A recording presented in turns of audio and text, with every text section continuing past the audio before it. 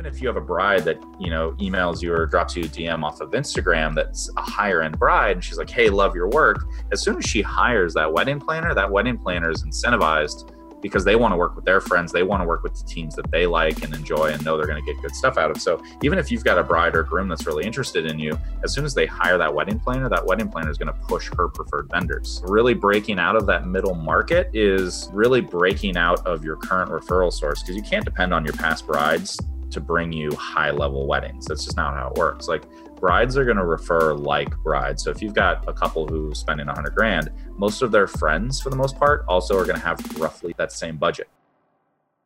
That was a snippet from today's episode. Welcome to the Wedding Video Boss podcast, where we talk about the business of being a wedding creative and also a peek into my world as a wedding videographer. I'm your host, Paul Santiago, and today is Monday, which means it's time for another masterclass. So bring out your notepad, pen, tablet, your quill, or whatever you use to take notes, because you're not going to want to miss this one.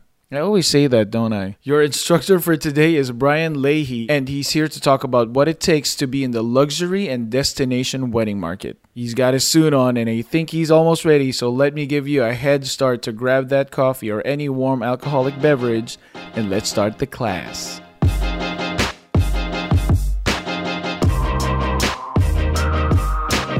Brian Leahy is a laid-back social guy with an intense passion for people and travel. His philosophy is simple. Every great photo starts with connection.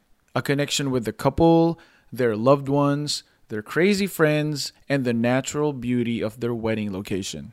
His outgoing nature, relaxed style, and knack for capturing fleeting, candid moments has made him one of the most sought-after photographers in the U.S., both for local events and destination weddings around the world. For Brian, photography is more than just the end result. It's about the experience too.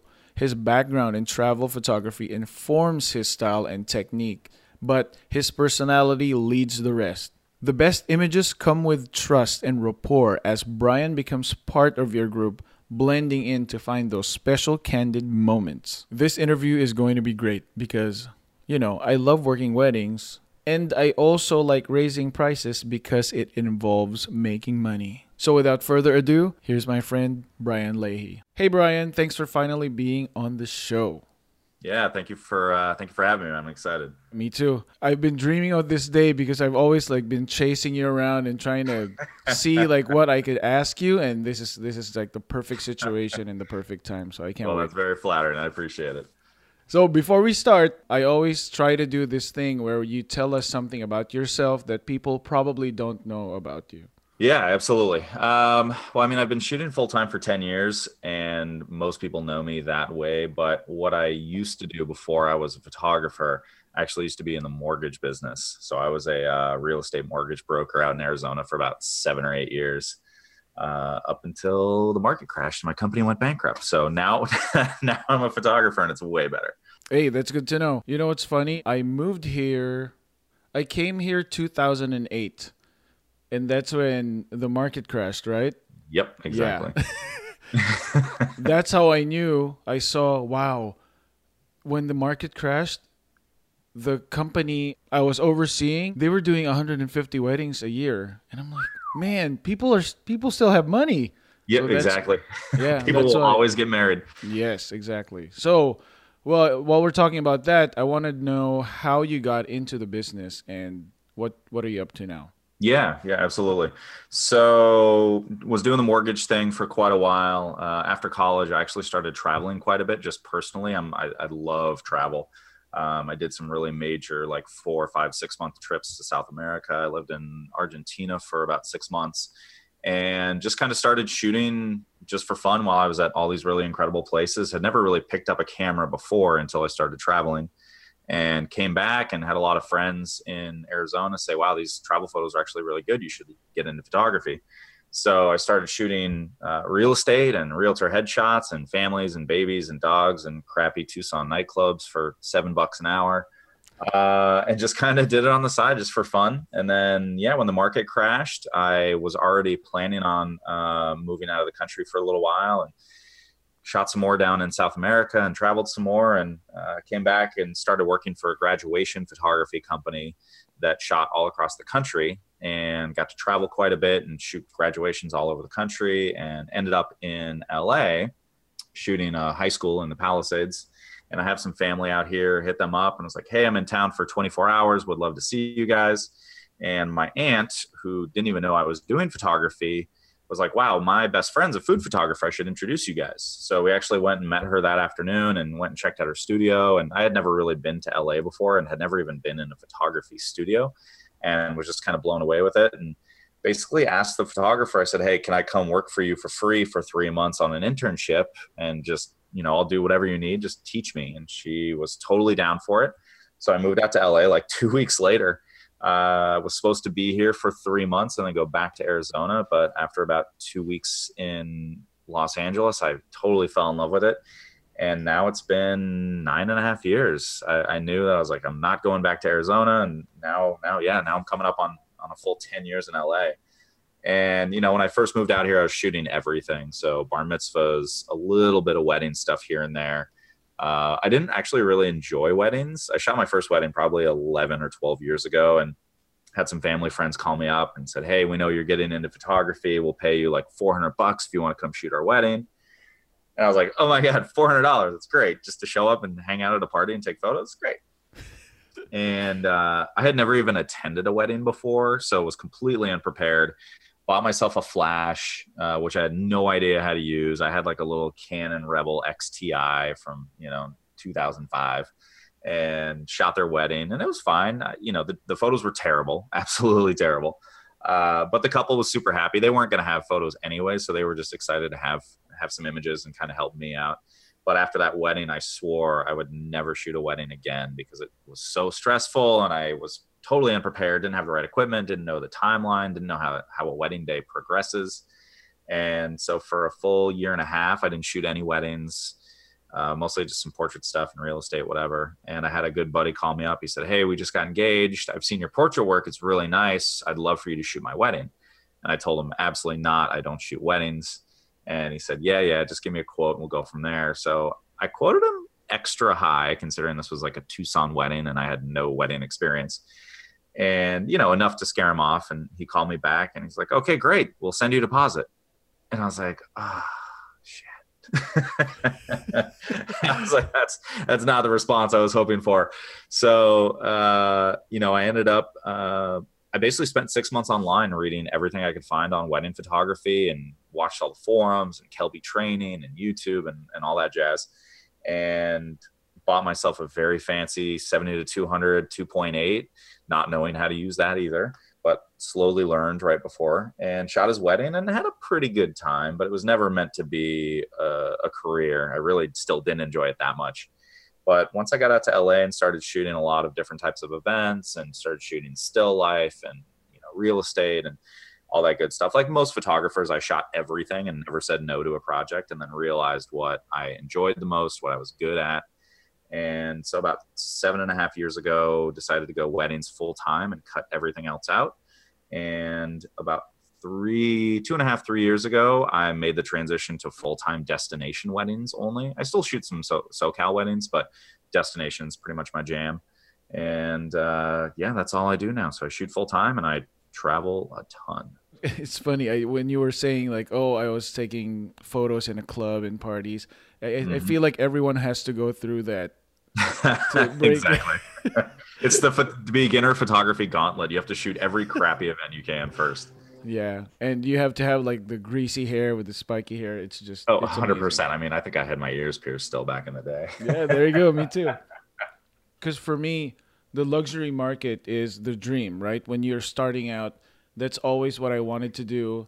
And I wonder what advice you have for people who are starting out that have the same dream. Like, because I remember you said that you worked for a photographer first. Like did you message her? You messaged her, right? I was introduced to her from a family friend. But yeah, I mean, when I first came out to LA, I worked with or for, I mean, probably 40 different photographers my first few years here. So every connection I could possibly make. So like, if I worked with one photographer, I let them know, hey, if you have any photographer friends who need an assistant, who need a third photographer, who just need an intern. So I worked for free a ridiculous amount. And I still work for free sometimes too. Like I'm shooting an event for free next weekend down in San Diego, but it's much more strategic now versus back in the day. I'd just be like, great, I just need to get out. I need the experience. I need the practice. So, I did work for quite a few people, and, the transition to luxury and destination, those are not necessarily the same thing, but a lot of times they are, because once you start doing large scale destination weddings, those budgets tend to be pretty large, especially if they're flying me or they're flying their vendor team in from other states. They're generally going to have a pretty large budget. Moving into that market took 10 years, and it's not easy. And I still don't necessarily consider myself a luxury destination photographer, because I'm not shooting, a Bruno Mars wedding, or I'm not shooting a Nick Jonas and a Priyanka Chopra wedding. But, I will shoot weddings that have $1 million budget, a $2 million budget. But then I'll still photograph weddings in SoCal or in Napa, Sonoma, or in Arizona that are a $200,000, $300,000 budget. So, the one thing I would say to folks looking to move into that market is take your time. The biggest thing I tell my couples is that outside of my photography, they're paying me for my experience. And so 10 years of shooting full time, I've shot hundreds and hundreds of weddings. I can work in any lighting condition. I can work in a ballroom. I can work in a vineyard. And that's really what my clients are paying me for, is my experience beyond my photography. Because at this point, the photography is fairly easy. It's the harder part is knowing how to anticipate problems and deal with, lighting conditions and crappy weather and all that kind of good stuff. So, I think a lot of people would love to rush into doing luxury, but it's a really hard market to get in. And I'm still constantly working to build myself up more in it. So my best advice is be patient, shoot as much as you can, and meet as many people as you can. That's really the key to getting into a luxury and destination market, is you really just have to get out there and meet as many people as you can.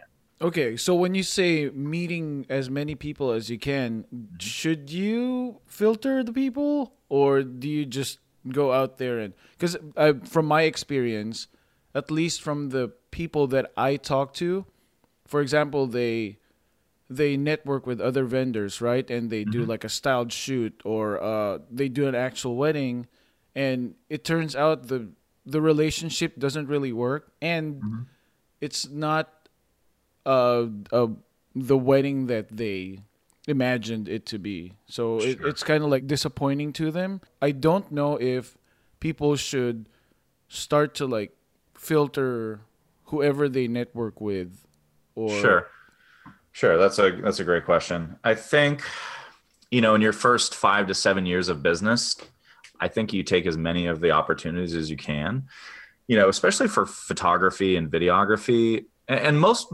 wedding vendors tend to chase the same people up the ladder. So, when clients are booking all of their wedding vendors, the top 2 people that normally get booked are venue first, and then like planner and photographer. Those are generally the top 3. Normally it's always going to be venue first, because you can't book anybody else until you have a date. But what we tend to do as photographers and videographers is we're constantly like chasing planners and venues, like, hey, I'd love to be on your list. Hey, I'd love to work together. And what I find a lot of vendors doing, regardless of category, is they tend to ignore the vendors at the bottom end. And what I say by bottom end, what I mean by that is vendors that tend to get booked last, or they're smaller budget. So like hair and makeup, catering, I mean, even floral sometimes. And so you find wedding people discount those vendor categories because they don't see them as being able to pass off referrals. But I'll tell you, I mean, some of my best referral sources in the last couple of years, not so much now that I'm doing destination, but when I was doing a lot of local stuff, even high-end local, some of my best wedding referrals came from catering companies and cake designers, which you wouldn't think makes a lot of sense, because how is a cake designer able to refer out a photographer? But what you got to keep in mind is that, especially food, catering, and cake, these companies are also doing a ton of auxiliary events outside of just weddings. So catering companies are doing 50th wedding anniversaries, they're doing birthday parties, they're doing bar mitzvahs. And so they're working a lot of these other auxiliary events outside of weddings. And so when they do that, adult's 50th anniversary party, oh, lo and behold, daughter's getting married next year and needs a photographer. And so because these catering and cake design companies are working with, a pretty broad range of clients, they just have access to a lot more people than we necessarily do. And so I think when you're looking at the vendors that you want to build relationships with, I think it's absolutely a great idea to consider vendors in every category, because you never know where your next referral is going to come from. And I know a lot of people just chase wedding planners and venues, but you're missing out on a huge opportunity to build relationships with all these other vendor categories that very well may turn out to send you really good business. So I think that's the key, is that, spread yourself pretty wide as far as the types of people you're looking at. But I also equate networking to dating. I mean, it's not enough that, you like somebody's work. You need to really like them as a person. I mean, if their work's amazing, but they're kind of a jackass, like that's not a relationship that's ever going to grow, that it's not going to be a good relationship. These are people that you're spending a really large amount of time with, that, they're expecting amazing photos from us and amazing videos, and they're reliant on us to get them that content. And so having a really strong personal relationship is as important as just liking each other's work. I've been seeing a lot of those kinds of people lately. Yep. And, because this industry in Southern California, it's just such a huge base. Like, there's so many people here. And whenever people talk about, like, oh, this person stole my work and I'm supposed to do this wedding, I'm like, there's so much work here. It's crazy. There's so much work. Yeah, it's crazy. I remember you said earlier when we were talking, you were talking about whenever videographers want to get into the luxury market, the destination market, there's a different way that you would suggest. I have a few thoughts about videographers specifically. In my opinion, especially on a national scale, really, really talented, friendly, easy to work with videographers, in my opinion, is actually fairly hard to come by. I always hate to say this, but it's kind of true. In reality, in my opinion, again, people are going to be like, this guy, fuck him. In my opinion, and I think it's reality, for the majority of couples getting married, they don't put as much value on video as they do on photo. And that's shown, in the amount of money that video teams can charge compared to photo teams. It's shown in how many video teams there are compared to photographers, of which there are like 100-fold more photographers than video teams. And so, it's not very seldom is a video team getting booked before a photographer. And it's just because most clients are not properly educated on the power of video and how amazing it can be. And so videographers have an uphill battle in getting themselves into these kinds of markets. But I think, as a video team, recognizing, okay, great. Like, I get it. If I'm not going to be placed as high of a priority for the couple, where else can I put myself that somebody else is going to place me in a really high value? And that's photographers and planners, because, the photo video team on a wedding is the most important team, because we have to work side by side for 12 hours. And so I always say photo video teams are either combative or they're collaborative, and there's not a lot in the middle. And so you may have a photo video team who they both walk in there and they both have really strong egos and they both have chips on their shoulders that, well, no, I'm the important one today, or I'm the most important. My clients paid me more, so I'm in charge. And I see this all the time. I mean, not so much anymore, but when I was doing slightly less expensive weddings, and anybody in the middle has probably seen this all the time. You've got these egos that are competing instead of collaborating. And what makes a really good photo and video team is somebody who's like, they both go in there and say, hey, listen, I understand you got to get what you got to get, and I got to get what I got to get. So let's work together to make this really happen today. And so, I think setting that stage early between photo and video is really important, and, doing a little bit of outreach to photographers to say, hey, listen, I really dig your work. Feel free to check mine out. My team loves to collaborate with photographers. We love to kind of shoot side by side. We love to shoot over your shoulder, so we're not having to direct. Because what I see a lot of times is video teams, especially SoCal, because so many of them are coming from like a cinema background. These video teams want to be cinematographers and they want to direct. But at the end of the day, our couples are not actors. And so they already have a hard enough time in front of my camera for me taking photos. But when you now tell a normal, Stacy and Steve, okay, now you guys have to like reenact your first look, but make it look like the first one. That never works. Like I've never seen a second look restaged and a first look restaged and have it look exactly like the first one, because our clients are not actors. And so, I think when video teams approach photographers that they want to work with, I think that's an important conversation to have is, hey, listen, we understand that you guys are going to do the majority of the directing. We have a few things that we love to do at our weddings to get, our final videos. And here's kind of how we love to do that. But I think that open and honest communication, that everyone needs to recognize that for the majority of the day, the photographer is in charge of making sure that timeline's running on time. Like, we're the ones doing, all the family photos and the bridal party photos. And if any of that runs late, it messes with the entire day. Video has basically not a whole lot to do during bridal party and family photos. And so, I think recognizing that there's a lot of weight on the shoulders of photographers to make sure that day runs smoothly, just that simple acknowledgement makes a huge difference when it comes to having a really collaborative relationship between photo and video. I actually just recorded a podcast episode about the importance of knowing how to pose a bridal party. Yeah. And one of the key things there is create a rapport with the photographer, because there are times when the photographer runs out of ideas, and absolutely, and that's a good time for the video team to step in. Yeah, and you should learn how to pose them, because at least you can help out and make sure that the photographer is always running with ideas, and they can take a break and it's your turn. It's really important to do that.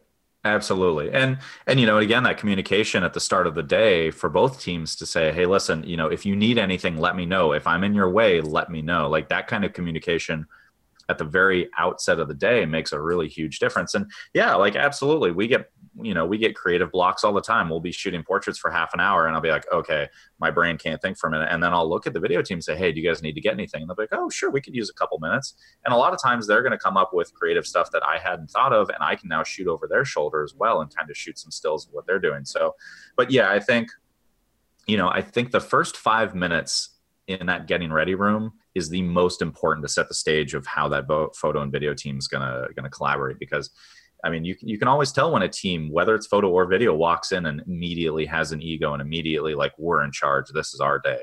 And I think when those egos enter the door, it just sets a very negative tone for the whole day. Whereas if you walk in and you're like, hey, I'm Steve, let me know if you need anything, this is normally kind of how we do this, but if you have another way that you like best, let us know. That simple change, even of your tone when you introduce yourself, makes a huge difference in how the next 12 hours of that day are going to go. Those 5 minutes are really important. Yeah. I can't tell you how much smiling I do. It makes such a difference, though. Exactly. That's exactly it. Yeah, because whenever I walk into the room and I don't know who the photographer is, as soon as I walk in the room and they look at me and I see that they're not as excited as I am, then I turn on the charm and, I smile all the time. And exactly. Because, it's most of the time photographers, they have bad experiences with videographers. So don't expect the photographers to be like, hey, finally, you. It's true. You're totally right. And, it's funny because, and I hate to say this, but sometimes when I have a wedding and I find out there's not a video team, I'm pretty stoked because I'm like, great. Now I got like the whole day. I don't have to worry about it. Like it's like, and that's a terrible thing to say, but any photographer will agree that like sometimes they're like relieved that there's not necessarily a video team. And I bet there's plenty of video teams that wish there was not a photographer at the wedding at all, because it's the same thing too. Like there's egos on both sides. And so, but yeah, you're right. I mean, just putting out that smile, because we have had bad interactions, everyone has, but putting out that smile and like setting the tone right off the bat that, hey, this is going to be a positive experience just by the fact of smiling makes such a huge difference. Yeah. Just for the record, whenever we get a wedding without a photographer, I really miss having a photographer at a wedding. Have you had a wedding with no photo? They didn't hire anyone. They had a friend who barely shot. So it's pretty much just us. That sounds awesome for you guys. Oh, it was a nightmare. Although the photo people, the people with the cameras, They Yeah. were nice. They were just like, okay, let us know if we need to move. I'm like, I need you here. Come Yeah. on. You're like, no, stay. You're supposed to be directing. So yeah, but most of the time it becomes a nice experience whenever you start those 5 minutes with hi, introduce yourself and Absolutely. be Yeah, friendly. well, and that's the thing too, is like starting off on a positive note, the camaraderie between a really good photo and video team is huge when you started off that positive, because we're all seeing the same stuff. We're all going to go behind the curtain at dinner and be like, "Oh my God, did you see that happen?" Versus like photos Yes. on one side of the tent and videos on the other because they're not talking and everyone's grumpy.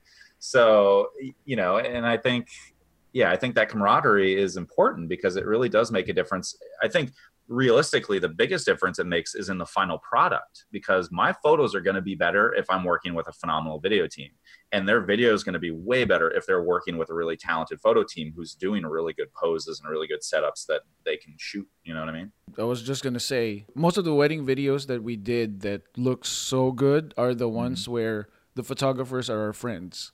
Yeah, absolutely, because you feed off that energy. Yeah. Yeah.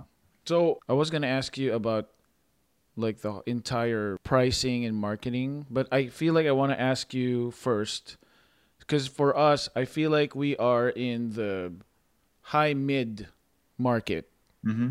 and most of my friends are in that market. Like we charge like $5,000. That's our average. That's our batting average. Yep. And I was wondering, what can you do to punch a hole through that market? Yeah. Yeah. Absolutely. Like based on your experience. Yeah. So, I mean, the middle. Yeah, I mean, you guys are in a great spot. Like 5 to 7, especially for California, is a great place to be.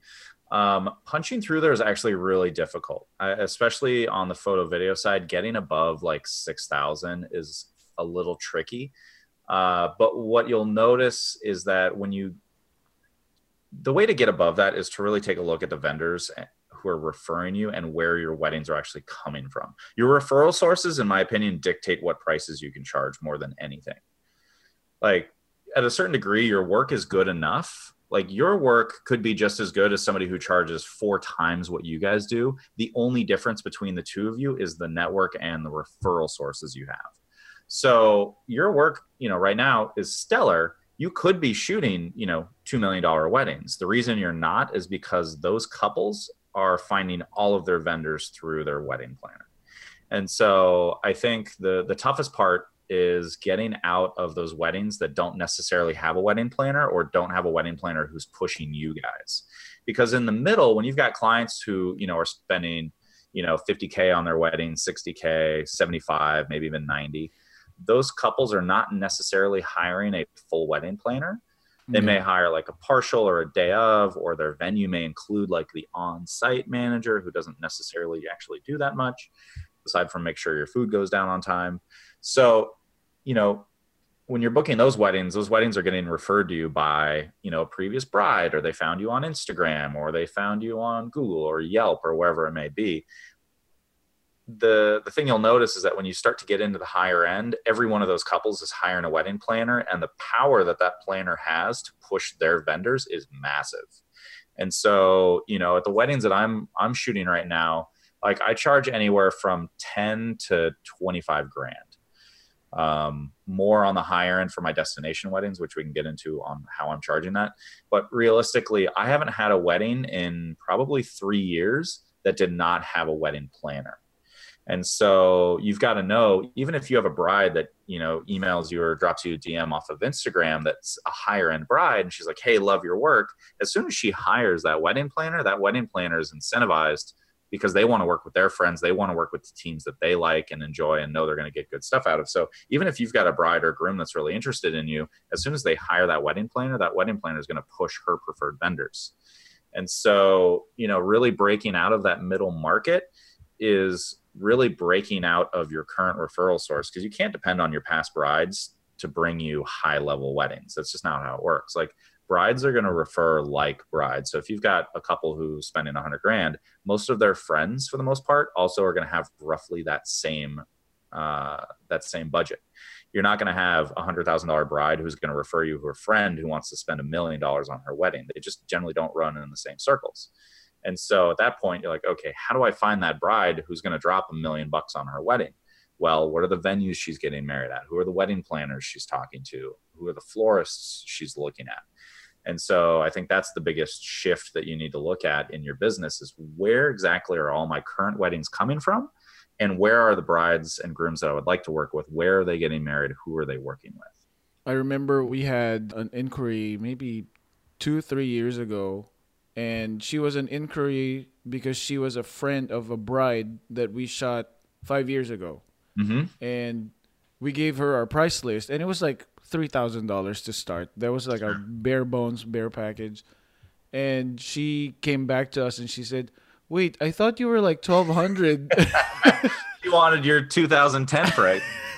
Yep. So, yeah. So, for the record, where we are right now, I feel very comfortable because we're high volume, Mm-hmm. and I really like working local. So that's why I just network with all local people.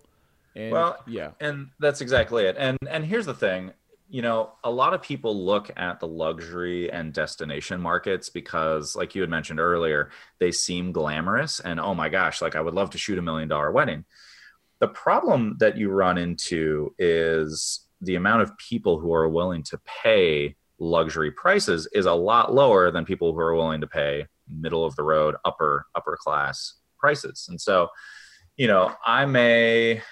I'll just tell you, like during my heyday when I was charging, between $4 and $7 grand, 3, 4, 5 years ago, I was shooting 22, 33, 43 weddings per year. And it was great. I made really solid money. I kept super busy.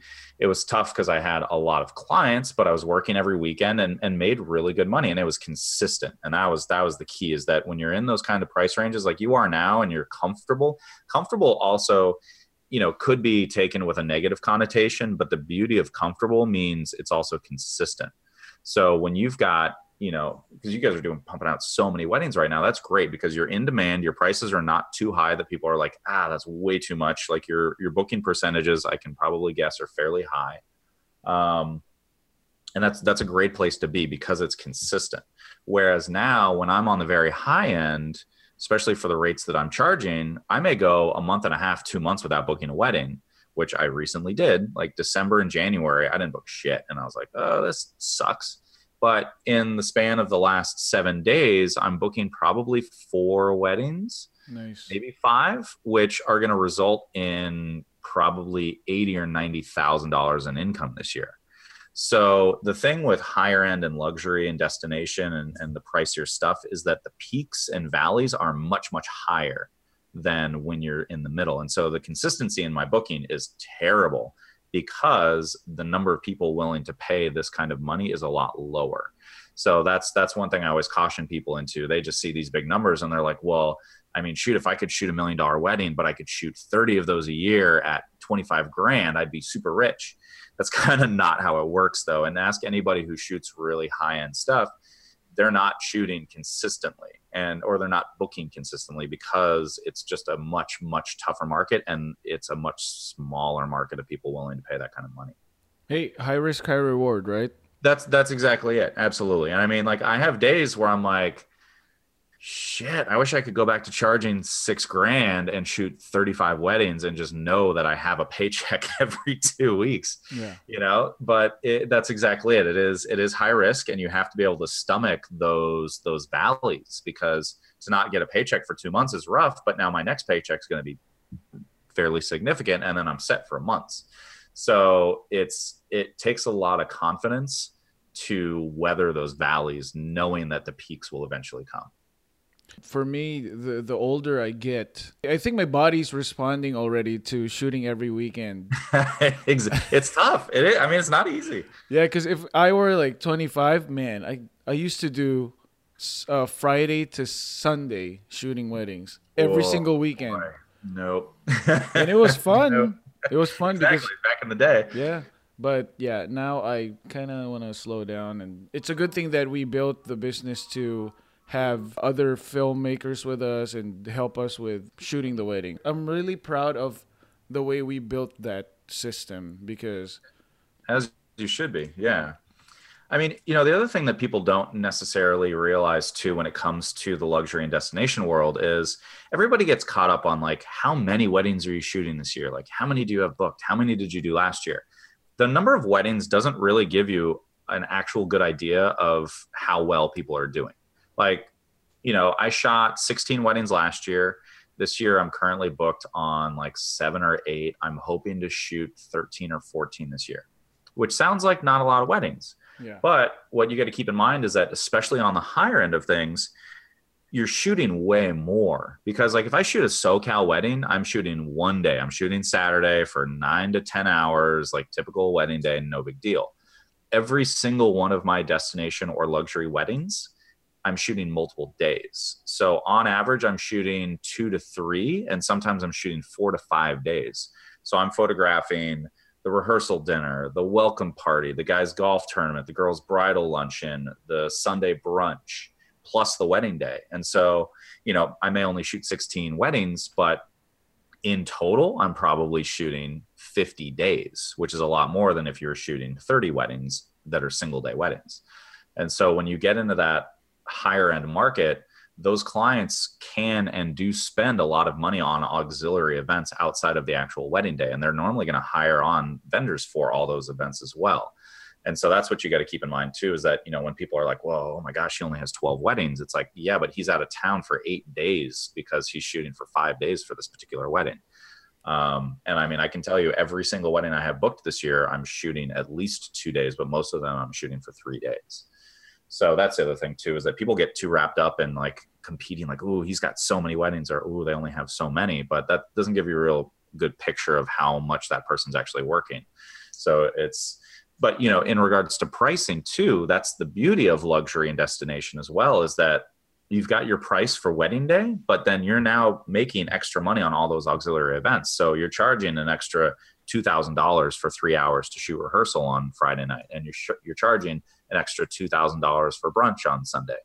And so all that little stuff tends to add up really, really quick. But because your clients are already spending so much money, an extra couple grand here and there is not that big of a deal.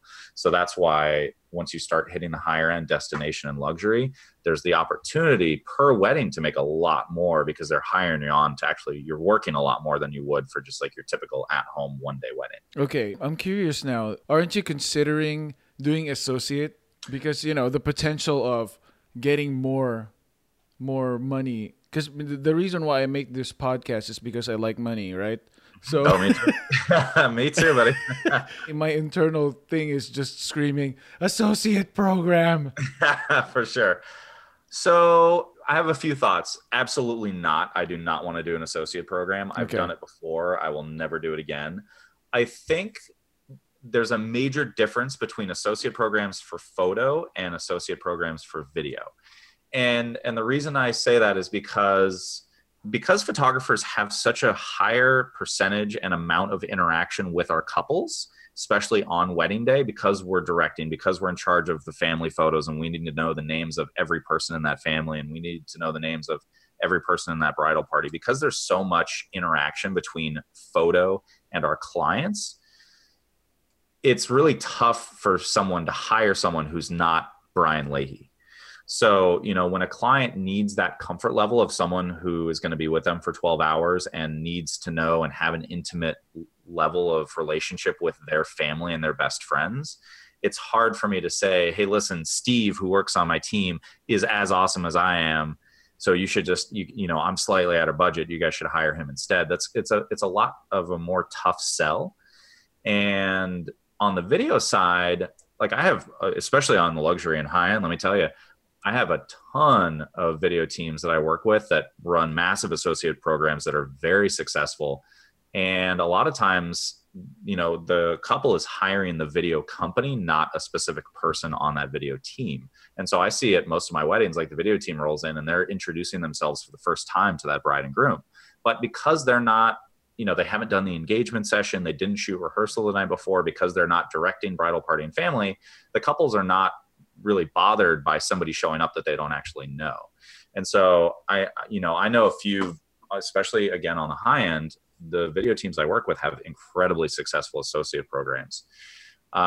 Whereas on the photo, it's really tough. And the tricky part with an associate program too is finding somebody who's equally as talented, who is going to be cool to stick around and work for you for more than a year.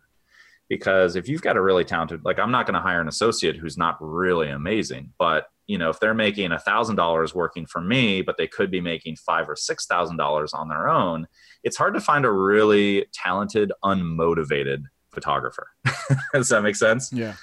Because the difference in that price is just so large compared to what they're making associate versus their own weddings, that there's a few successful photo companies that have large associate programs.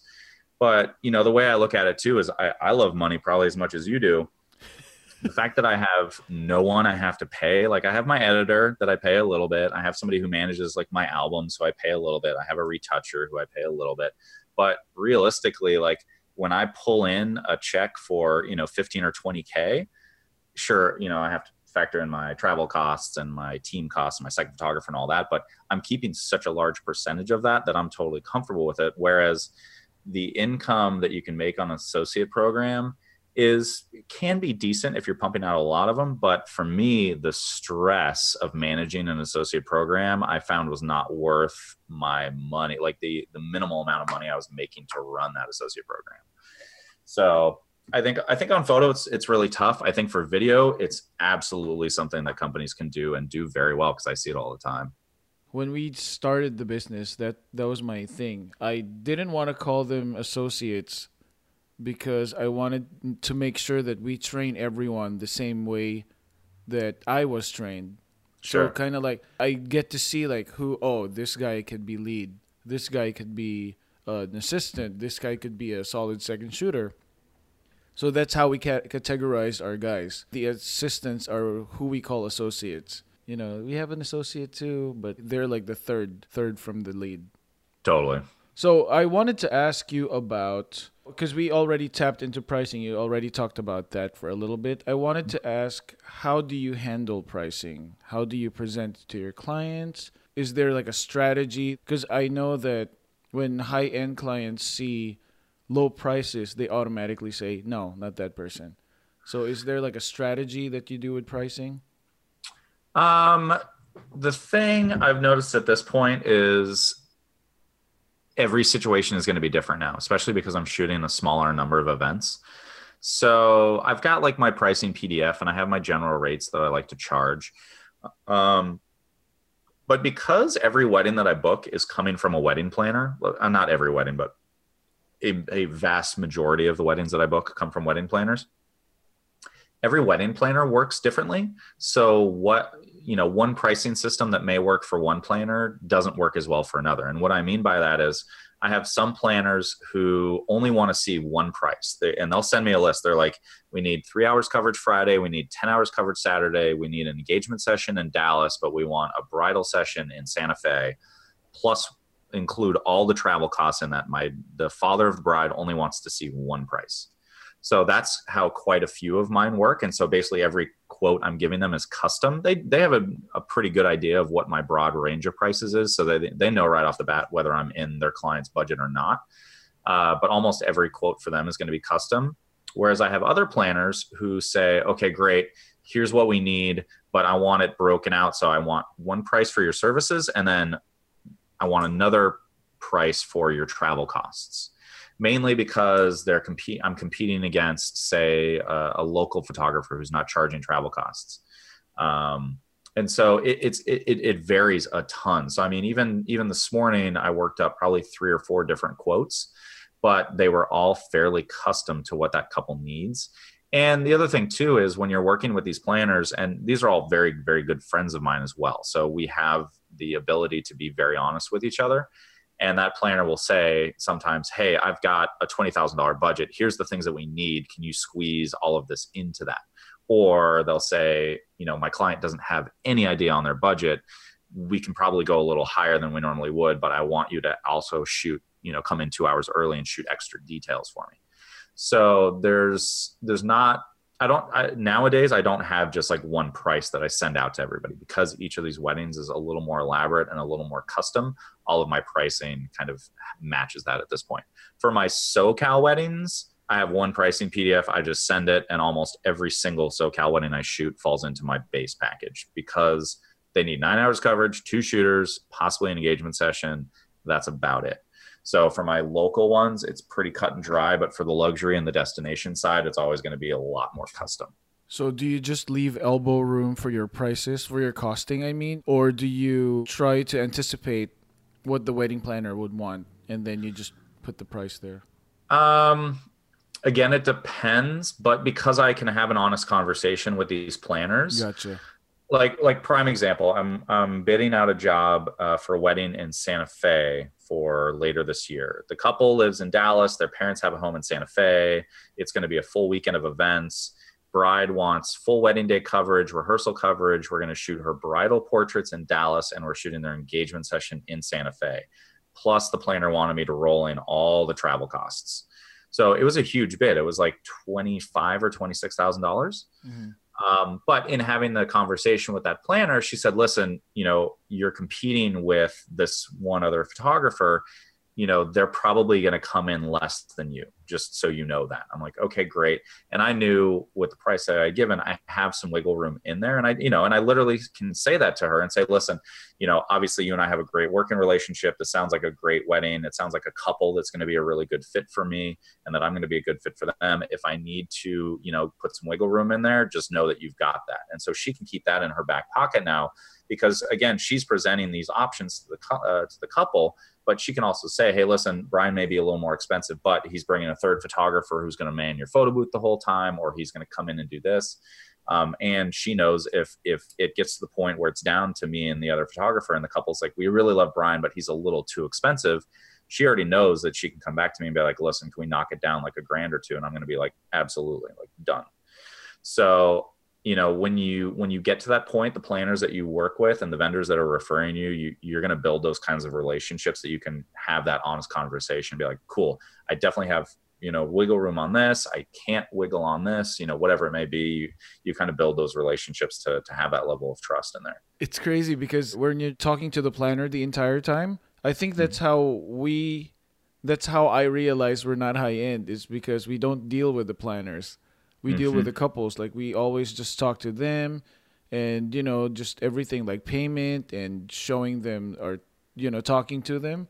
So that's the big difference for me so far. That's the one thing I see that's different between your market and ours. Yeah. Well, and that's the crazy thing, is that, these clients are, and it's not crazy in a bad way, but these clients are giving planners essentially full control to really, the clients are hiring these planners because they trust them. And so, in that planner client relationship, the planner really is doing all of the work. And so I've booked weddings where I have never spoken to the couple, have never had a single email with them, have never spoken to them on the phone, because the planner is doing all of it. And yes, my client may sign that and they'll send me their deposit, but I'm working on 2 bids right now with couples I've never spoken with, but it's all through the planner right now. And same thing too, like I got a request, an inquiry this morning for a bar mitzvah in 2020. It's going to be all done through the planner. And at some point the client may say, okay, we at least want to hop on the phone with Brian to make sure that we're cool. But a lot of times at that high end, it's not necessarily that important, because the clients have so much trust in their planner that they know the planner is only going to connect them with people that are the best fit for them. Isn't that scary? Because at least for my experience, whenever we get a planner like that, which is rare, but whenever we get a planner like that, they're so controlling that for me, I can't. I'm like, I'm still shooting this one, or she's like, turn your lights off, and stuff like that. I'm like, we're so not used to having a planner like that. Sure. That it's a little scary that giving them that power. But fortunately for you, I'm assuming that most of the planners you work with are amazing to work with. Exactly. That's exactly it. And so I think that's the problem that you'll run into initially as you move out of that like $5,000 or $6,000 range. The planners that you're going to work with are not necessarily the best of the best. They're kind of at the same level. And so I have worked with planners who want to control every single piece of the day. And at a certain point, you kind of just have to let them. Like, I'll stand my ground if I feel like something's not kosher. But at the end of the day, especially if that planner referred me, then I'm going to kind of meld my disposition around them a little bit, as, obviously making sure I'm still taking care of my clients as best I can. But yeah, once you start to get to the top end, these planners are consummate professionals and they expect you to be as professional as well. So very seldom do I get hardcore micromanaged at my high-end weddings. The hardcore micromanagement really only comes down to, hey, I want the room shot this specific way. And at no point will I ever say no. So I'm like, great, awesome. I'm going to do it your way first, then I'll do it my way. That way we've got a couple options. But for the most part, my planners refer me out because they trust me and they know that I'm going to get everything that they need and they're not going to have to micromanage me. Whereas when you get newer planners, especially if it's like especially when you get a planner who, like, this is their first high-end wedding, they tend to be a little extra crazy about it because they are so worried about getting the photos and videos that they need. So, but once you've got a planner with a few, higher end events under her belt, she's going to be more comfortable, especially if she's worked with you before, knowing that you're going to get her what she needs. So it really comes down to trust and building those relationships. So those people know they can trust you. They don't have to micromanage you, and they know, okay, Brian's going to be a really good fit for this couple, not necessarily for this couple, and just letting them kind of handle things a little more. It's actually really nice. From my experience, it was a fucking nightmare because she's like controlling us. She was controlling us the entire day. I'm like, this wedding isn't even high end. And then at the end of the day, she was just smiling, but the whole day she was just like looking at us. She's like, where are you going? What are you drinking? I'm like, I'm drinking water. It was a nightmare. But yeah, I mean, and and the thing too is, like, listen, especially because you guys are booking consistently, you don't really need to deal with people like that. So if that's a planner that starts to hit you up and wants to work with you more, but you had such a terrible experience with them, like, you guys are in the position to say no. I mean, that's the thing. You guys are shooting so many events. One less event from a planner that's going to make your life miserable is totally fine to skip out on. Like, for me, I'm pretty much going to deal with anything at this point because I'm shooting such a limited number of events that, I need a paycheck. So I'll put up with, a little more than I usually would. But when you guys are booking so consistently, one less wedding from a planner that's going to stress you out is totally fine because, no amount of a terrible wedding day is worth $5,000. yes, You know what I mean? exactly. Especially when you guys can go out there and book another one 5 days later. Yeah. And I'm pretty sure you rarely get nightmare vendors, at least apart from the videographer. I mean, not really. I mean, we still run into, like, hair and makeup's running an hour late. Like, we still run into shit at the higher end for sure. Like, in fact, probably more so. But again, the beauty of the vendors who are working there is that when things go wrong on a luxury wedding, every vendor there is a professional and has so much experience, they know how to work around it. So that's the one thing you'll notice too, is that, things go wrong at every single wedding ever. Like, no wedding has ever run perfectly. And so, but the difference between, a $50,000 wedding and a $500,000 wedding is that the vendors that are working that higher end wedding are mentally prepared to handle anything. And so that's the thing you'll notice the biggest difference on, is that when things go wrong, it gets fixed way faster and with way less stress than when things go wrong at like a lower to middle end wedding. That's a good point. Okay. Now I feel better. Yeah. So you gotta get through the crap to get to the top. So it's fine. Yeah. And listen, I'll still run into that every once in a while, but you just kind of learn to adjust. You learn to change your disposition to kind of blend in with the other vendors, and it's kind of plow through it. I think that's how you know you're a pro, is because you handle these situations like one. I've seen people who have like an argument in front of the couple, or yeah. Yep. Nope. None of that. I mean, no bueno. No, my couples will never see me stressed out. Even if I'm freaking out inside, they will never know, ever. Exactly. Okay. Yeah. I have a last question before I ask you my very last question about just my last question about pricing, because I feel like everyone wants to know, since you're a destination photographer, how do you handle travel fees? And great question. Oh, that's a really good question. So travel fees can be tricky. So when when most people start out or they're trying to get into destination, you're going to book like a wedding in Cancun or Cabo or, you know, Napa, Sonoma, maybe even Hawaii. Like those are like kind of standard destination locations. The tricky thing you're going to run into is your travel fees as a percentage of the total fee that you're charging. And what I mean by that is, for the most part, at least on the photo side, I know for every single wedding, domestic US destination wedding, my travel fees are about $2,000. So say I'm shooting a wedding Friday, Saturday. So I fly out Thursday, fly home Sunday, which is pretty typical. My flights for 2 photographers at most is going to run me $500 a piece. So there's $1,000 right there. Hotel for 2 nights is going to run me $300 to $400. Rental car for a few days is going to run me a couple $100. Baggage fees, Ubers, food, all that kind of good stuff. Almost every single wedding costs me $2,000 in travel fees. And it doesn't matter if it's a wedding in Napa or if it's a wedding in New York, because for the most part, they're about the same. Some are going to be a little bit cheaper. Some are going to be a little bit more expensive. But for estimation purposes, let's say $2,000 on average travel costs.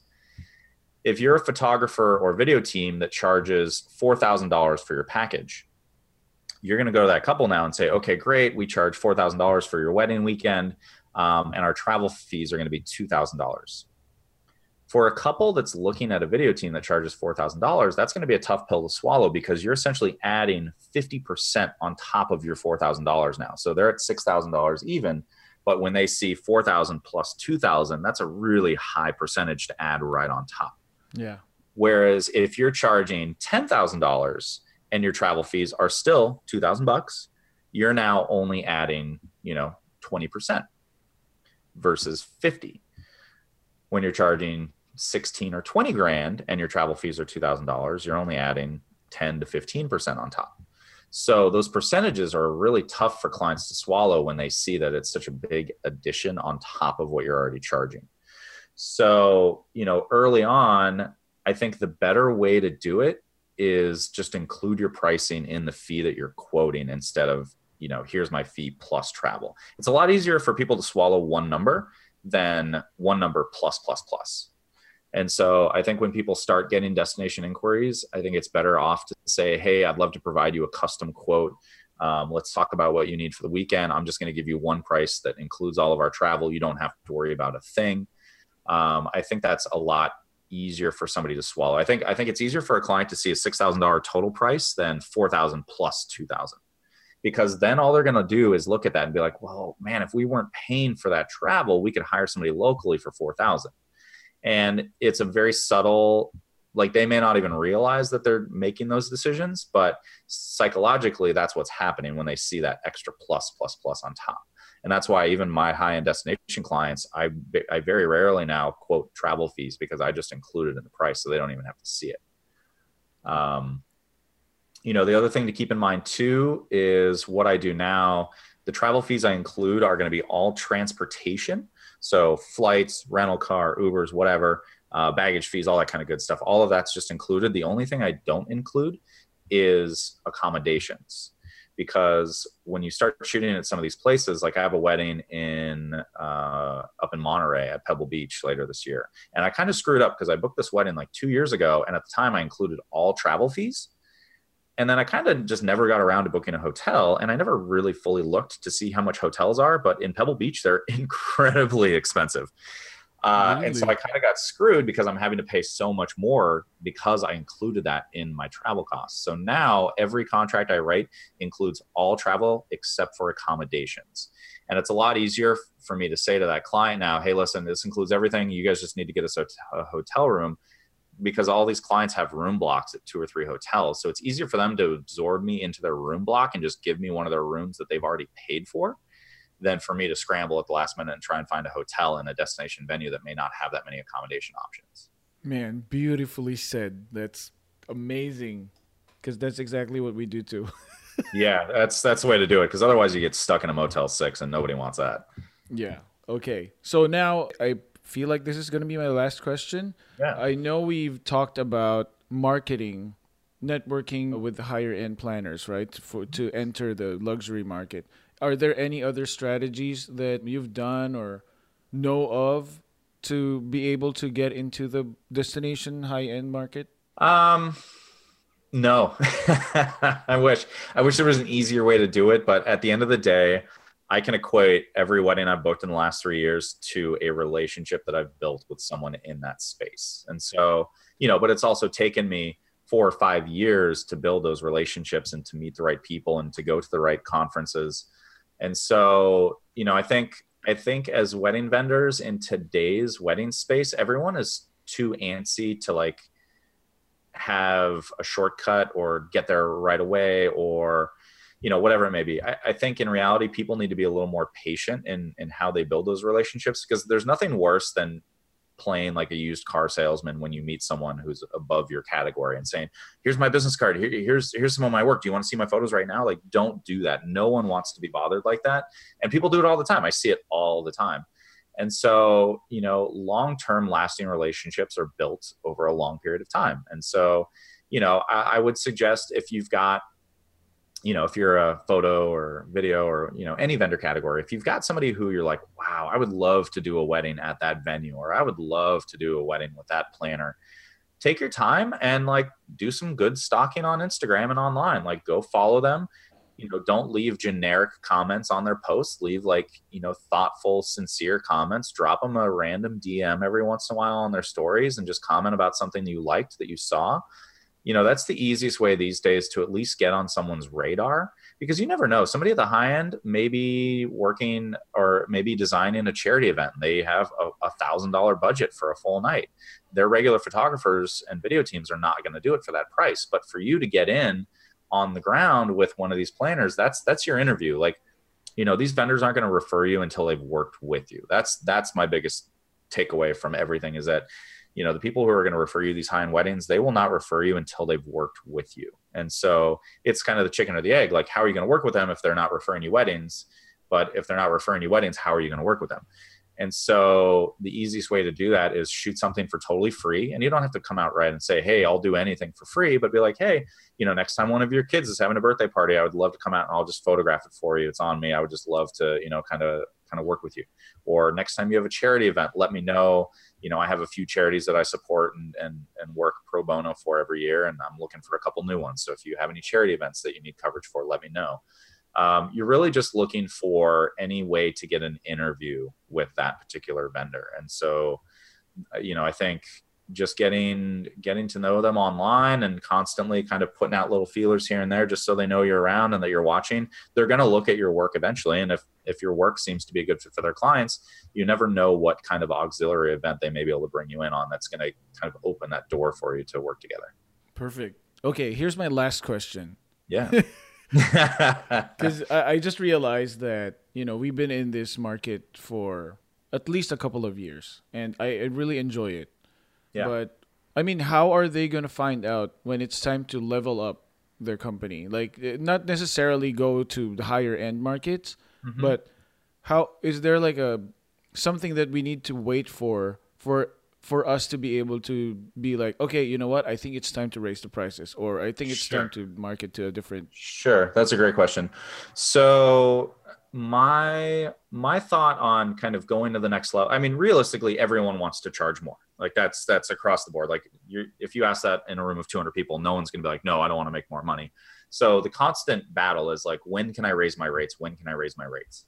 And for me, at least over the last 10 years, I base my rates, when I raise my rates, I base that on my booking percentage, not how many inquiries I'm booking, but how many of those inquiries I am booking.